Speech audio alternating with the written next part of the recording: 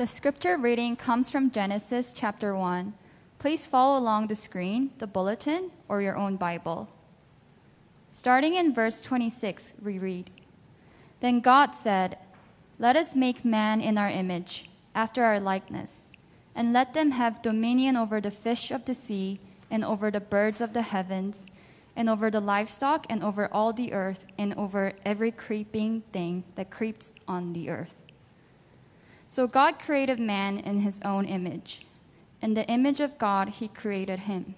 Male and female he created them. And God blessed them. And God said to them, Be fruitful and multiply, and fill the earth and subdue it. And in verse 31, God saw all that he had made, and it was very good indeed. Evening came, and then morning, the sixth day. This is the word of God. Okay, great. Thank you, Betty. Let's pray together as we respond to God's word. Heavenly Father, we need you every hour of every day. God, our lives have been made by you, created by you, for your glory and our good. And Father, we come to you this morning because you are the one that not only knows us the best, but you love us the most. Father, as we look at this passage and as we look at this topic, we ask for your wisdom. We ask, Christ, that you really will help us to get clarity and to think through these things with the mind of Christ. God, this is a topic which is not just academic and theoretical. It involves such deep pain and trauma for so many people. And we pray, God, for not only clarity of what your word says, but the accompanying grace that you offer. Jesus, you came to our world full of grace and truth, and we pray that we as a church will be the same. And so we ask this morning, God, for your Spirit to be here. We ask that you speak to our hearts and minds. And God, as we say all the time, if there's anything that I say which is not of you and doesn't correspond with your will, Lord, I pray to fall on deaf ears. God, we want to know your will, your word, your mind this morning. As we pray this in your wonderful and your gracious and your tender name. Amen. Laura Perry grew up in a home in the middle of the U.S., the Midwest, a home that by all accounts looked like a very healthy and happy home, but was deeply broken inside. When she grew up, she had two brothers, and it was obvious that her mom, with whom she had a very broken relationship, favored her brothers, and her brothers got all the attention, and she was sidelined. And so from a very young age, she couldn't help think, if only I was born a boy, I would have been loved and accepted in this family. Soon after that, at the age of 8, she was molested by another boy at a similar age, and she became hypersexualized. And so she soon was addicted to pornography. In high school and at college, she was extremely sexually active, finding people online, anyone that she could sleep with, whether she knew them or not, she would drive across the state to find them and engage in sexual encounters. But ironically, she says the more that she threw herself at people sexually in order looking for love and affection, the more they treated her like trash. And so being anxious and depressed, realizing nothing was satisfying her, she hears about this thing called the transgender identity and what it means. And she remembers her childhood fantasies of thinking, if only I was a boy. And she starts to wonder, maybe the problem is that actually I'm a man trapped in a lady's body. And so she explores this for a couple of years. She goes to some support groups. She eventually socially transitions to a man. And in 2009, she starts hormone treatment. Her shoulders broaden, her voice breaks, she grows facial hair, and later on that year, she goes for surgery. She has a double mastectomy. She legally changes her name. She legally changes her sex from female to male. And in her mind, Laura is dead and Jake is now alive. And so Laura transitions to Jake Perry. We'll pick up on that story a little later. As we've said this morning, we are talking about transgenderism. We've been looking at all these big topics in the Bible, and there's so much to say. You're going to need to try and stay with me. I'm going to see how much we can cover this morning. I want to say, just by way of introduction, a couple of things. The first thing is this. The subject or the topic of transgenderism is a very complex subject. It's extremely complicated.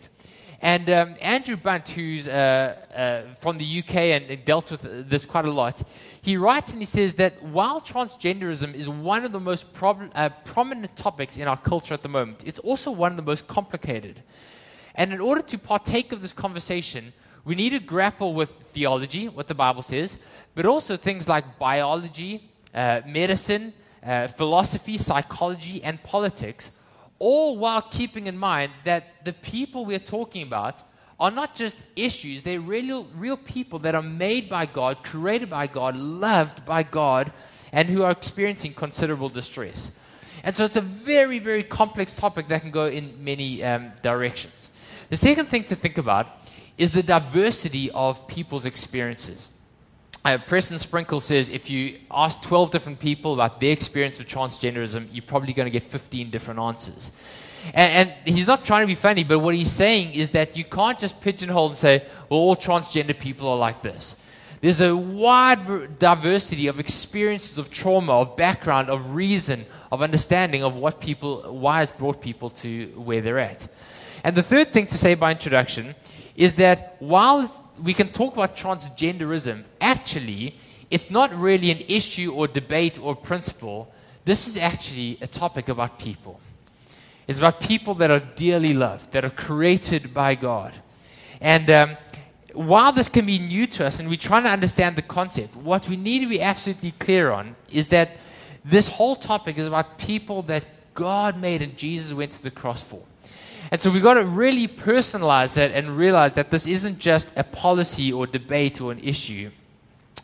This is people that we love. It could be family members. It could be people here this morning. And then the fourth thing I want to say is that we might be tempted to think, oh, okay, this is a Western issue, right? But here in Hong Kong, we're a conservative culture. But it'd be good to realize this is front and center in what's happening in the young people of Hong Kong ourselves.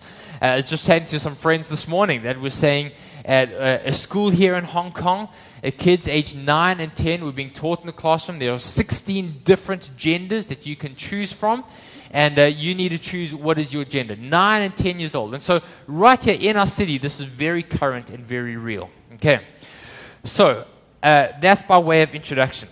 4 things I want us to look at today. Firstly, what is transgenderism? Secondly, what does Scripture say about gender and humanity? Thirdly, what does the gospel say about our identity? And fourthly, what does all this mean for us as a Watermark family? Okay, so firstly, what is transgenderism? Let's try and understand the concept a little bit. In order to understand it, we need to understand a bunch of terms. And there's 4 terms I want us to think about. Sex, gender, gender dysphoria, and transgender. So what do these terms mean? Well, up until about the 1970s, generally as a society, we used the word sex and gender interchangeably. Okay, it was seen as the one and the same thing. I'm a male sex, I have male masculine gender, okay, or female gender and sex. We use those terms interchangeably. But in the last 50 years, that has changed. And there's a distinction we now in our language, we talk about sex and gender. Sex is the biological reality of your body, whether someone is biologically male or female. Men have XY chromosomes, women have XX chromosomes. These result in physiological and hormonal differences in men and women. And what that means is that our bodies, right from the way that our bodies look and our reproductive organs, right down to the cells in our body, there's a difference in the physiological makeup of the human body. Okay? That's pretty straightforward. No one really disagrees with that. Second thing is gender. Now, like I said, up until 50 years ago, gender and sex were considered the same thing. But now, when we talk about gender, it's much more complicated. And Mark Yarhouse, who is really an expert in this, defines gender as referring to the psychological, the social, and the cultural aspects of being male or female. So it's not so much a physiological body, it's the way that we think and feel about ourselves, both personally, but also in the way that we relate to others. So the psychological, the social, and the cultural aspect of being male or female. And there's 3 things that we need to think about this. There's gender identity, which is how do I feel about myself personally? I may be biologically male, but how do I think about myself? Do I think of myself as male or female? That's gender identity. Secondly is gender expression. This has to do with things like dress code, the way you act, the way you express your gender. And then the third thing is gender roles, which is a culture's expectations for how males and females should act. Okay? Now, like we said, we've often thought of these, or let me say it this way.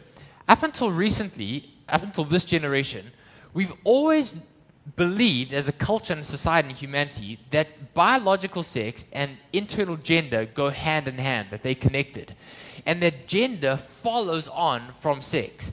If your biological sex, the genetic wiring of your body is male, your gender will follow on from that. Okay? But as Andrew Walker points out, one of the things that's changed in our generation is that for the first time in history, we've disconnected these two and said these two things need not be the same. You can be biologically male and your gender can be female. Okay? So that's an important distinction. Third thing is gender dysphoria. Now, what happens is when somebody experiences the deep distress or the inner anguish or anxiety that people live with, when they feel there's a disconnect between my biological sex and my internal gender, that disconnect produces this deep anguish or anxiety that's known as gender dysphoria. Okay, so now there's two important things to say about gender dysphoria. The one is gender dysphoria is an experience, not an identity. It's not a label. It's not who you are. It's an experience that you go through. Okay? And if somebody experiences gender dysphoria, this doesn't make you a transgender person. It just means that you have the experience of gender dysphoria. So it's an experience, not a label or an identity. That's important. The second thing to note is this. Those who experience gender dysphoria, like we've said before, are real people with a real medical or psychosomatic condition. So it's tempting sometimes to think of people that experience gender dysphoria as weirdos or freaks or perverts or child molesters or something like that, and that's really not the case. People who experience gender dysphoria are real loved people of our family. They could be a brother or a sister, a son or a daughter. They could be a member of a church, a colleague that you work with Monday to Friday. These are real people that we love and care about. Anybody can experience gender dysphoria to varying degrees. Okay? So sex, gender dysphoria.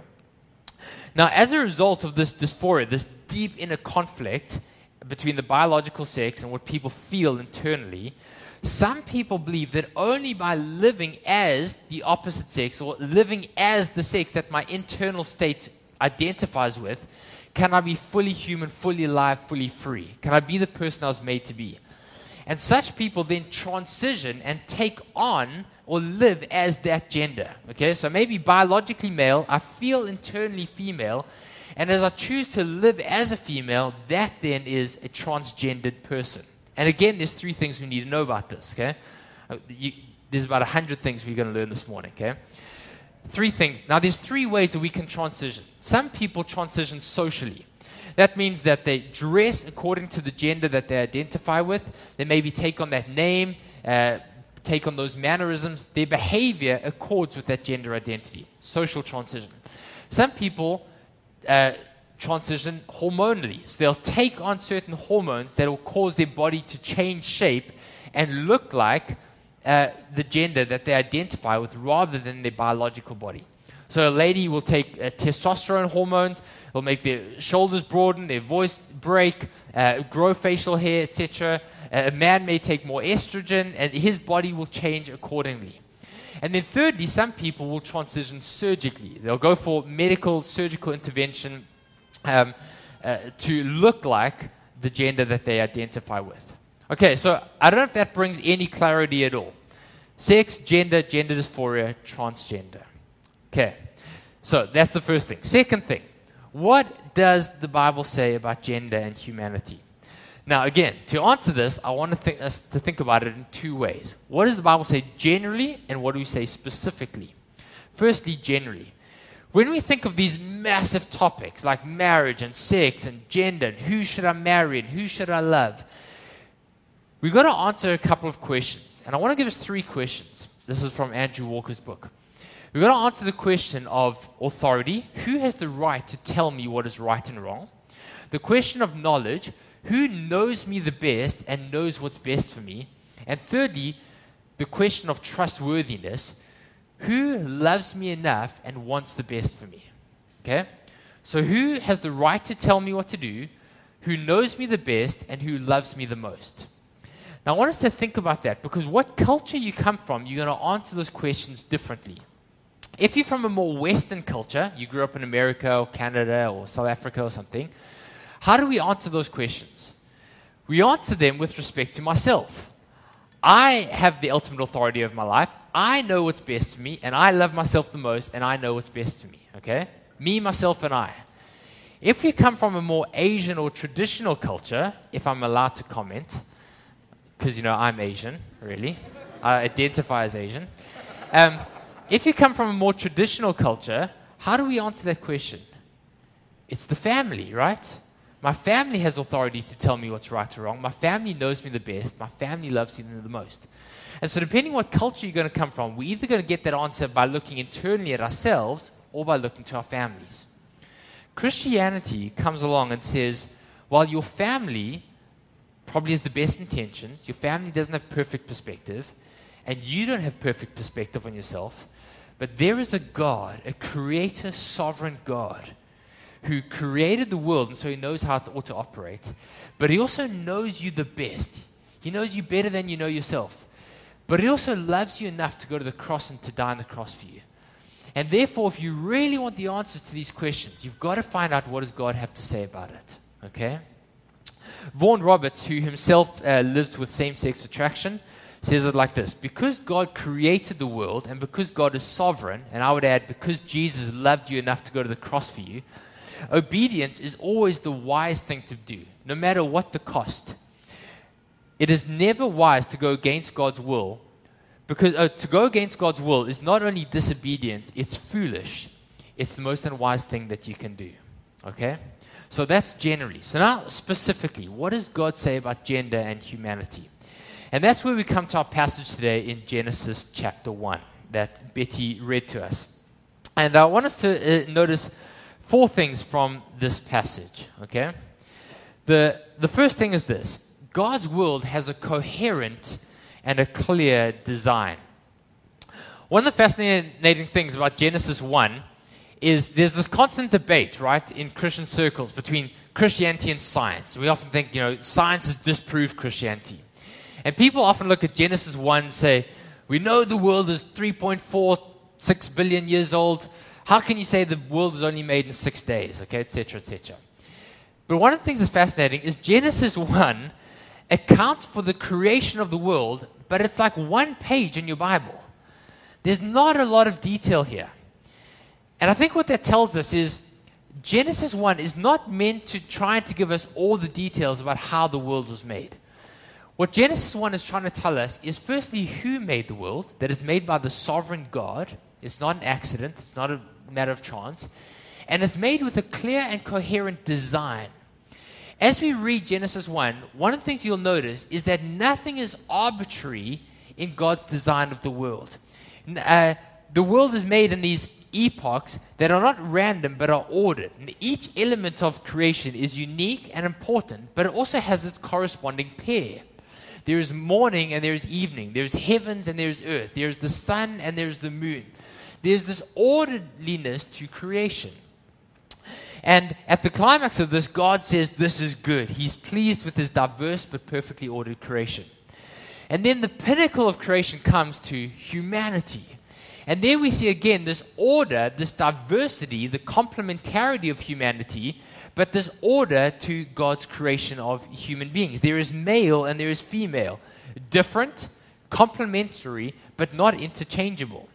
And the complementary nature of humanity, male and female, are equally important, equally valuable, necessary for God's world, is described as being very good. Okay? And what this means for us is in our discussion is that part of God's ordered, coherent design for the world is that sex and gender is binary, male and female, and that they are not, our sex and our psychological gender are not disconnected from each other. There's a compatibility, there's a congruence between the two. And this is part of God's good, coherent, ordered design. There's not a confusion or a mismatch. Our gender and our sex are not arbitrary, but are connected together, and they correspond in God's good, coherent design. Okay, that's kind of a general overview of Genesis 1. The second thing we see from Genesis 1 is this, that our feelings do not dictate our ultimate identity. Okay, or another way of saying that is that identity is not self-assigned by how we feel.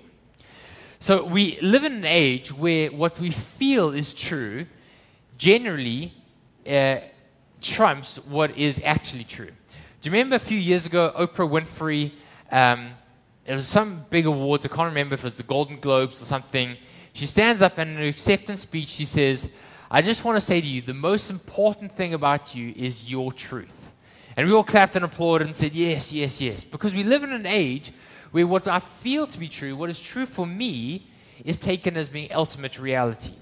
Now, we can understand that because feelings are really profound, right? What we feel is very deep. But Christianity says that your identity is not found in how you feel about yourself, like modern secular culture says. Your identity is not found in what your family says about you, like traditional culture. Christianity says that your identity is found in who you are in relation to your Maker, your God. And as human beings, our identity is partly found in the fact that we are made in God's image. So look at Genesis 1 with me again. You should have it in your bulletin. Look at verse 26. It says, God said, "Let us make man in our image, after our likeness." So he created man in his image. In the image of God he created him. Male and female he created them. God saw everything that he made, and behold, it was very good. So Christians believe that our primary identity is not found in our social construct, it's found in who we are to God. Now, what does that mean, that we are made in God's image? To be made in God's image means that there's something uniquely precious, eternally valuable, and dignifying about every human being just by virtue of the fact that you're made in God's image. So irrespective of your race, your ethnicity, your culture, your gender, your religion, what you believe, what agenda you identify with, irrespective of any of those things, your being a human confers upon you a dignity and a value and a worth which is given to you because written into your DNA is the fact that you carry the family genes of the sovereign God, the creator of the world. And every human being is the infinitely wonderful and glorious God. When he looks upon you, he sees a part of his nature inside of you, and he's very pleased with what he sees. Okay? So there's something eternally precious, eternally valuable about the fact that you are you. You're not an accident. You're not an evolutionary byproduct. You are uniquely valuable, not because of what you've done or what you've achieved or what status you've achieved in society or in relation to anyone else, but purely by the fact that you are made in God's image and God breathed you into existence. Okay, does that make sense? Now, what that means is that you are not primarily what you feel about yourself. Now, we're of course not saying that feelings aren't important or that they're not a very real experience or part of you. Feelings are very real. And if you feel this dysphoria between your biological sex and your gender, that's very real. And we're not saying that's not important. But that's not ultimately who you are. Your primary identity is that the God of all creation looks on you and says, "My precious child that is made in my image." Because your ultimate identity, the identity that you need to live out in order to be fully human is who God has said about you.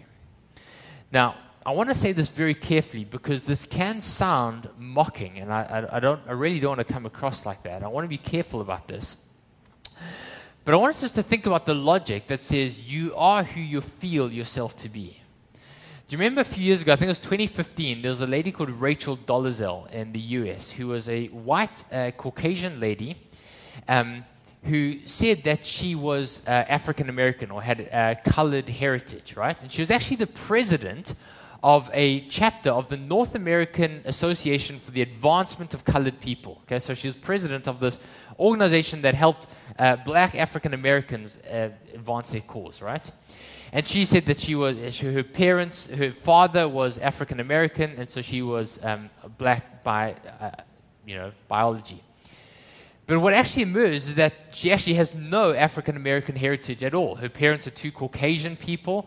She is 100% white Caucasian. And so when this emerged, there was a whole big uproar about it. And then she said, well, I'm actually transracial. I identify as a black person. This is who I am. And there was an uproar because a bunch of the African Americans in America said, you can't just claim that identity because that's how you feel.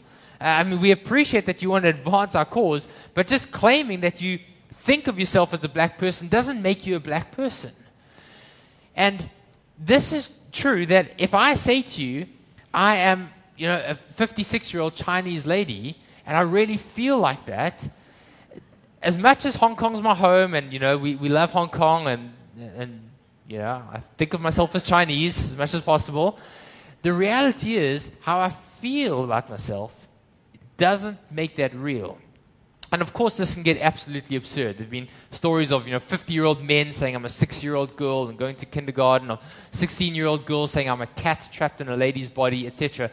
It can get absurd, but the point is, how you feel about yourself is not ultimately who you are. That's not your identity. Your identity is that you are assuming made in God's image, that God looked before the creation of the world and said, in this age, I want there to be a man, a lady, called Dwight or Claire, whoever, and I've made you in my image and I love you. That's who you are. That's your identity. As powerful as feelings are, they do not determine who we truly are. Third thing we see from Genesis 1 is this. Our physical bodies are an important element of who we are. Now, this is interesting. In the first century, there was a kind of ideological, philosophical movement called Gnosticism. And Gnosticism essentially says that the physical world is part of, or put it this way, Gnosticism essentially says there's a disconnect between the material and the immaterial world. And the material world is part of this broken, corrupted, evil system. And the immaterial world, the spiritual world, is good and healthy and God-honoring. And the gods, whoever they are interested in the immaterial world, but our material, physical world is all going to burn, and who cares about it anyway? And this thinking really influenced the church in the first century. And so if you'll remember, 2 weeks ago, Chris was speaking on sex from 1 Corinthians 6, and the Corinthians say this: food is for the stomach, stomach is for the food, the body is for sex, sex is for the body. What's the big deal? And what the Corinthians are saying is, if I love God with my heart, who cares what I do with my body?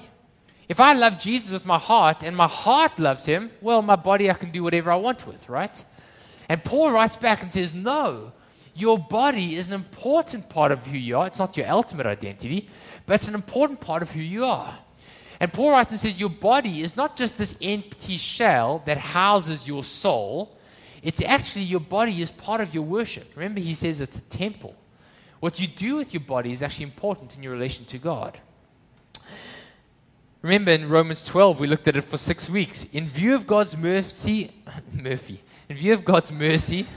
offer your bodies as a living sacrifice. Not just your hearts, right? Jesus doesn't just say, just offer your hearts. Offer your bodies as a living sacrifice. And we see it again here in Genesis 1. Look at it with me again. Genesis doesn't say, God created mankind in his image. In the image of God, he created them. Full stop.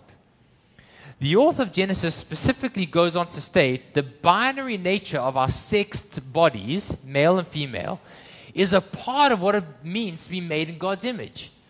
If you are a female, you are made in God's image as a female. If you are a male, part of your being male is the fact that you are made in God's image. In other words, our sexed bodies are good and a part of what it means to be made in God's image, a part of who we are.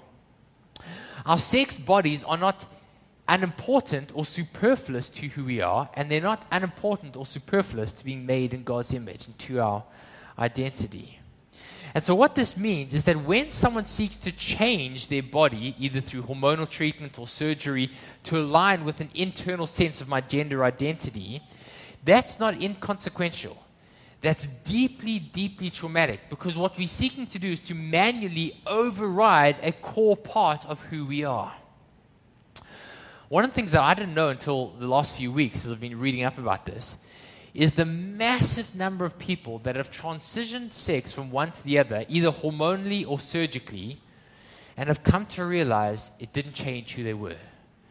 And the deep trauma and the deep anxiety and the deep distress that they feel before stays with them. Earlier we spoke about Laura Perry. I want you to carry on listening to what she says here. She says, "After my surgery, I really liked the results. I liked how I looked physically." Okay, that's not the best photo, right? But that's her driver's license. That's Jake's driver's license. "After my surgery, even though I liked the results and I liked how I looked physically, I realized surgery hadn't made me a man. I was legally a man. I could look down at my ID card and say that said male, but I was still the same person. And that was devastating to me, because I really had believed that I would become a man." Friends, one of the things that parents are often told is that when kids struggle with gender dysphoria, is that if you don't allow your kids to transition, they'll become suicidal and they may take their own lives. What we're not told is that the anxiety, depression, and suicidal rate after transition does not change. In one of the most comprehensive studies on transgender identity and sex reassignment was done in Sweden over a 30-year period. And they found that they studied people that had sex reassignment surgery 10 to 15 years afterwards, and found that the suicide rate for those that had undergone sex reassignment surgery maintained 20 times higher than that of their peers. In other words, we're told that I must do this in order to become myself, otherwise there's no point in living. But friends, not all, a lot of those that have gone through this will tell us that it hasn't solved the problem. It hasn't changed them, and the anxiety and the trauma that are within them remain the same. So what does all this mean? Well, Dr. Paul McHugh, who is Distinguished Service Professor of Psychiatry at Johns Hopkins University School of Medicine, and probably the world's foremost authority on gender dysphoria, he sums up 50 years of work like this. He says, "Transgendered men do not become women. Transgendered women do not become men. All become feminized men or masculinized women, impersonators of the sex with which they identified. But in that lies their problematic future." And what Dr. McHugh is saying is that because sex change is actually physically impossible, it doesn't provide the long-term wholeness and happiness that people with gender dysphoria seek and need. Friends, this is incredibly important, but it's not popular. It's hard to hear. Because God has made you and I in His image, because of who we are and our gender and our sex is part of who we are, our sex beings is not disconnected from who we are. And we can't just change our biological sex to correspond with an identity without going through deeply traumatic experiences. Ultimately, our identity is found in who we are in God. And so that leads us to the fourth thing, which is this. Genesis 1 and 2 paint this amazing picture of creation, unbelievable picture. But when we look at the world around us and when we look at the world inside of us, the world is not as beautiful as Genesis 1 and 2 paints. The world is deeply broken. And in fact, it's not long that we get into reading the Bible that we see why. And the reason is because in Genesis 3, the fall occurs. Humanity rebels against God, sin enters the world, and as a consequence, all of the world is broken. Isaiah describes it like this, that rather than the world being this lush garden of delight, it is a desert of thistles and thorns. Isaiah says, rather than the world being this lush garden of beauty, it is a desert of despair.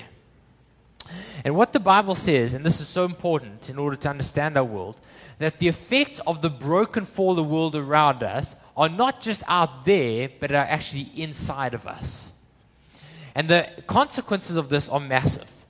One of the consequences is this, that all of our relationships are flawed and broken. Our relationships with God, our relationships with each other, but also our relationships with ourselves.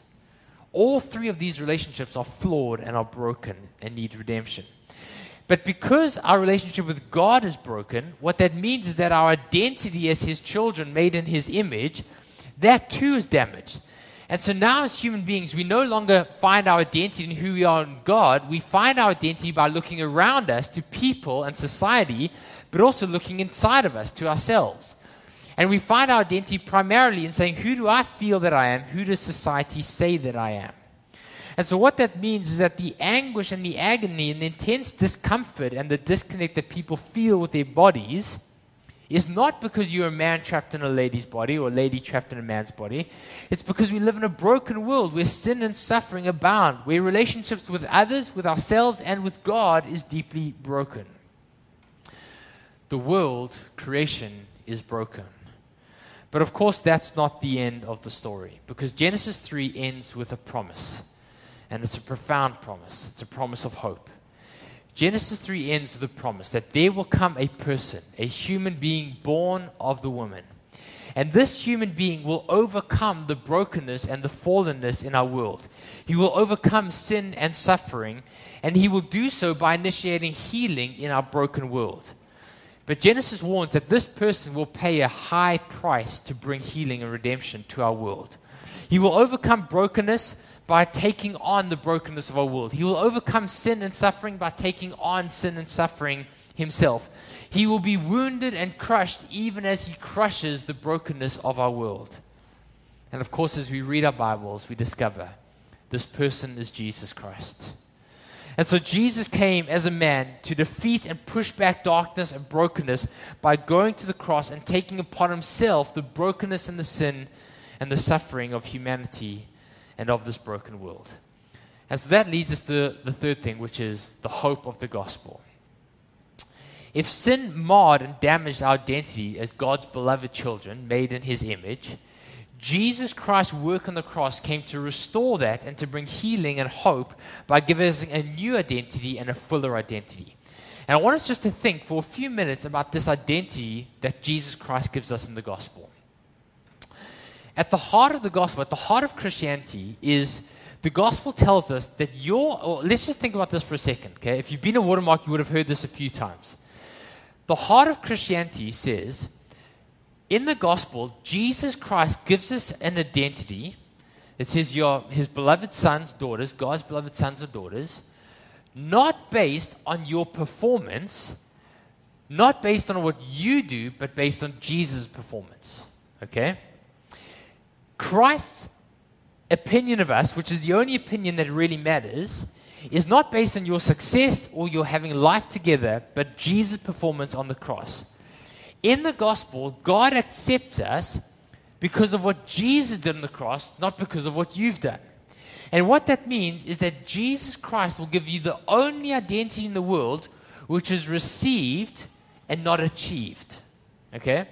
Every other identity is based on how well you do, how good a son you are, how good a daughter you are, how well you do at school, how well you do at college, where you raise in society status, how well you do at work, where you progress in the career ladder, whether you are conform to society stereotypes of a man or a woman. Every other identity that you get is conferred upon you by your performance. It's achieved, it's earned, it's merited. Jesus Christ comes and He says, I'll give you an identity which is not achieved, it's simply given by grace. And what that means is it's an identity in which God calls us beloved sons and daughters, but it's an identity which is unshakable and no one can take it from you, and it's open to anyone. Friends, you may be here this morning and you feel like you don't measure up. You're not who your parents wanted you to be. You may feel like a failure. Jesus Christ comes and says, you're my beloved part of my family. God the Father looks at you and calls you son, daughter, chosen, loved, not because of what you've done, but because of what Jesus has done on the cross. But the other thing it means is this, that the gospel says that the ultimate validator of your identity is God. And that means that no human being, no community, no family member, no cultural trend, not even your own feelings, holds the power over you. The person that has the power to validate you also has the power to invalidate you, to manipulate you, to abuse you. If you find your identity in society or anything that society promises you, you're handing the power of your life over to those people. In the gospel, God is the one who validates your identity. Jesus says, I died on the cross, and God says, it is well accepted. It is finished. And that means that God in the Bible, He'll never invalidate you. He'll never abuse you. He'll never take advantage of you. He'll only ever love you.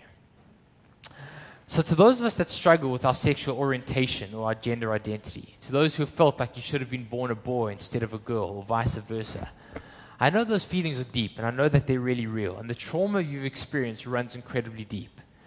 But I want to say to you that changing your body to align with your gender identity is not the answer.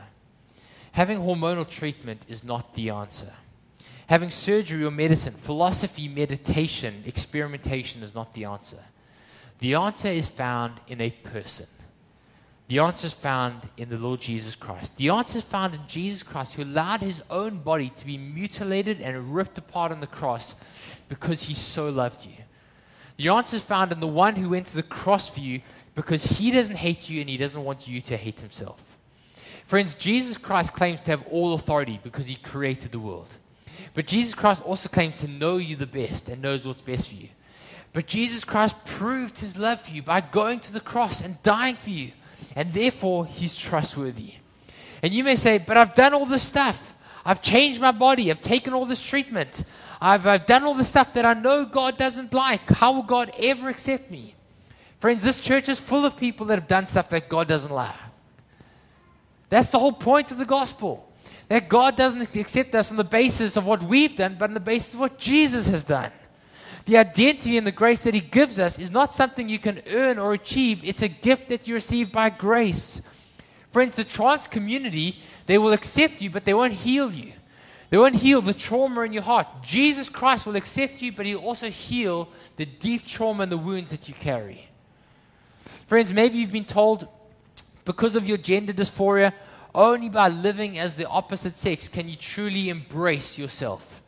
Friends, only by embracing Jesus Christ can you truly embrace who you are meant to be. And so the gospel comes and He says, your identity is not what you feel. Your identity is not what people say about you, what your parents say about you, what society says about you.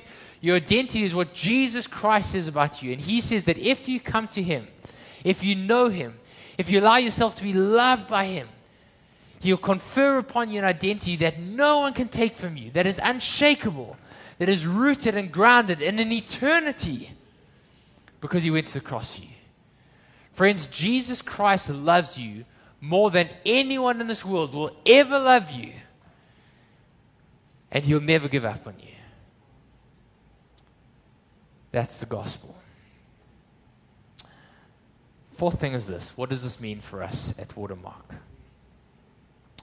Well, very simply, the gospel tells us that all human beings are equally valid, equally deserving of equal dignity and respect, irrespective of your theological view, your worldview, your gender identification.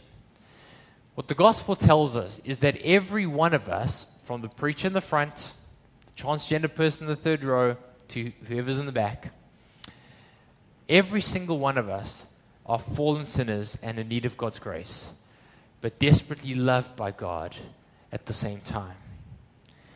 And what that means is that the gospel doesn't allow for any bigotry or judgmentalism. Do you remember the story in Luke 18? Jesus tells this parable, and He says, two people go to a temple. There's a Pharisee and a tax collector. And the Pharisee goes in, and he sees the tax collector, and he prays like this. He says, God, I thank You that I'm not like that man.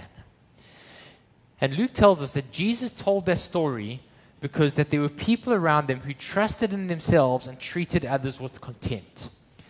And what Jesus is saying here is that if we look down on others, if we look at others in society and say, well, God, I so thank You that I'm not like them, what that means is that we haven't understood the gospel at all. We haven't understood God's grace at all.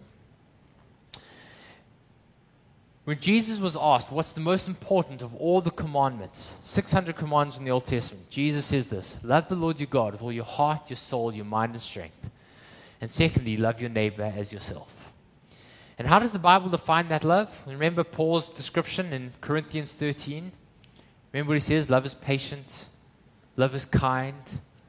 Love does not boast. It is not arrogant. It is not self-seeking. It is not irritable or resentful.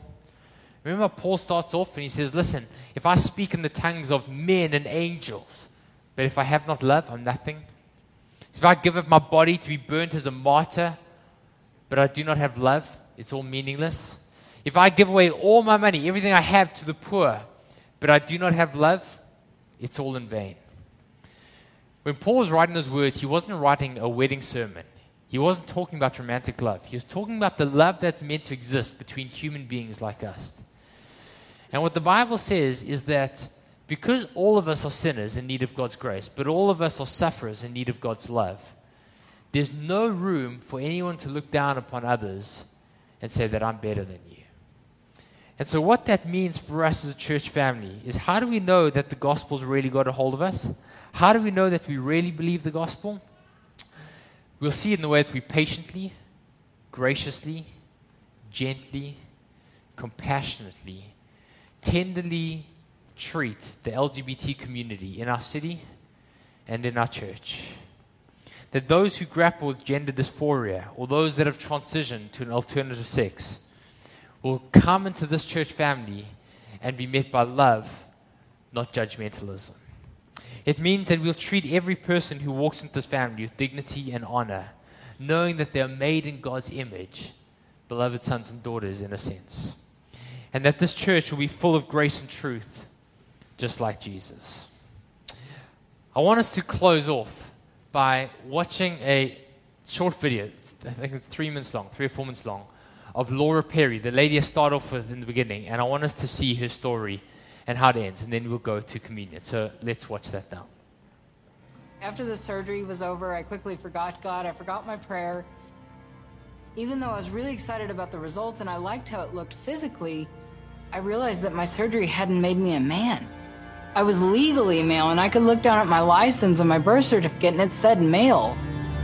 I still am the same person, just without breasts. And that was devastating to me because I really had believed that I would become a man. I had hardly talked to my parents in years, other than I would call them for an occasional birthday or something like that where I felt obligated. But one day my mom asked me to make a website for her Bible study. And I didn't have any interest in the Bible, but I thought, okay, I'll make a website for you. And as I began to read her notes, I was blown away by what I was reading. And I thought, I have never seen the Bible like this. I had always thought of the Bible as God's rule book, seeing the character and the heart of God. And I began to see a loving and faithful God, not the angry, judgmental God that I had always seen before. I called her one day and I said, Mom, you've got to explain some of this to me. And I was so curious, I called her again the next day and again the next day. And all of a sudden, I went from never talking to her to talking to her every single day. And I would call her after work, and I just couldn't wait to talk to Mom at the end of the day. And then one day, something had happened, and I don't remember what, some kind of crisis had come up in my life. And I'll never forget that day. She said, honey, you just need to trust the Lord. And I was like, I was blown away at that moment because I had never heard my mom say that. And I said, Mom, what has happened to you? You are a totally different person from the one I grew up with. And she had been so radically transformed. And it was at that moment that I knew the gospel was true, that I knew that Christ was alive, and that there was a transforming power, because I could see how my mom had just been totally changed. And so that night I prayed and I asked the Lord into my heart. But I really wanted to be a man of God. And I thought, this is great. Now I can find my identity in Christ. But I thought I could still stay as a man, because as much as I had realized I couldn't be a man, I could not face being a female. There was so much pain attached because of what all those guys had done, all the lies I had believed all my life. I felt like it was a shameful thing to be a female. But after about a month of just crying out to the Lord night after night after night, I I had a clear vision of Jesus Christ himself getting down on one knee. He reached his hand into the pit and he said, "Do you trust me?" And I remember at that moment thinking, if I take his hand, he's asking me to leave everything. But I knew it was my only way out. I knew I was never going to have peace if I didn't. And so I did. I took his hand. I walked away from my entire identity, my partner, my job, my financial security, the life that I had built for myself, and left it all to follow Christ. The next morning when I showed up at the Bible study, they surrounded me with more love and joy and hugs than I've ever felt from women in my life. They were so overjoyed at seeing their prayers of years answered. And it was at that moment that I was flooded with love from women, and I felt loved as a woman. And it was like that transgender lie just broke, and I knew I was not meant to be a man. So many transgenders I know get to a point where they realize the same thing I did, that it's not real. And you keep drifting through life, thinking this is the best it's ever going to get. You have no idea the life that God has for you. You can change your outward appearance, you can change your body, but ultimately you are who God created you to be, and you are put on this earth for his purpose. Great.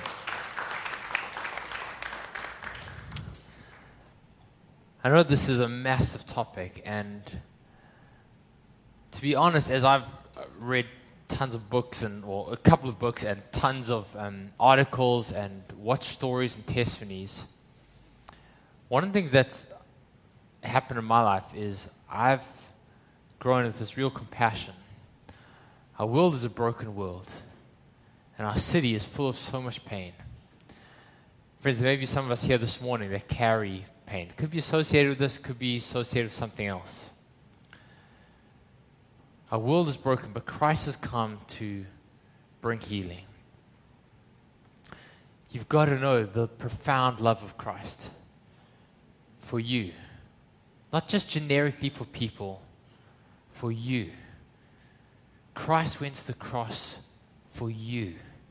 If there's no one else in the entire world, he would have still gone to the cross for you. Had his body broken for you.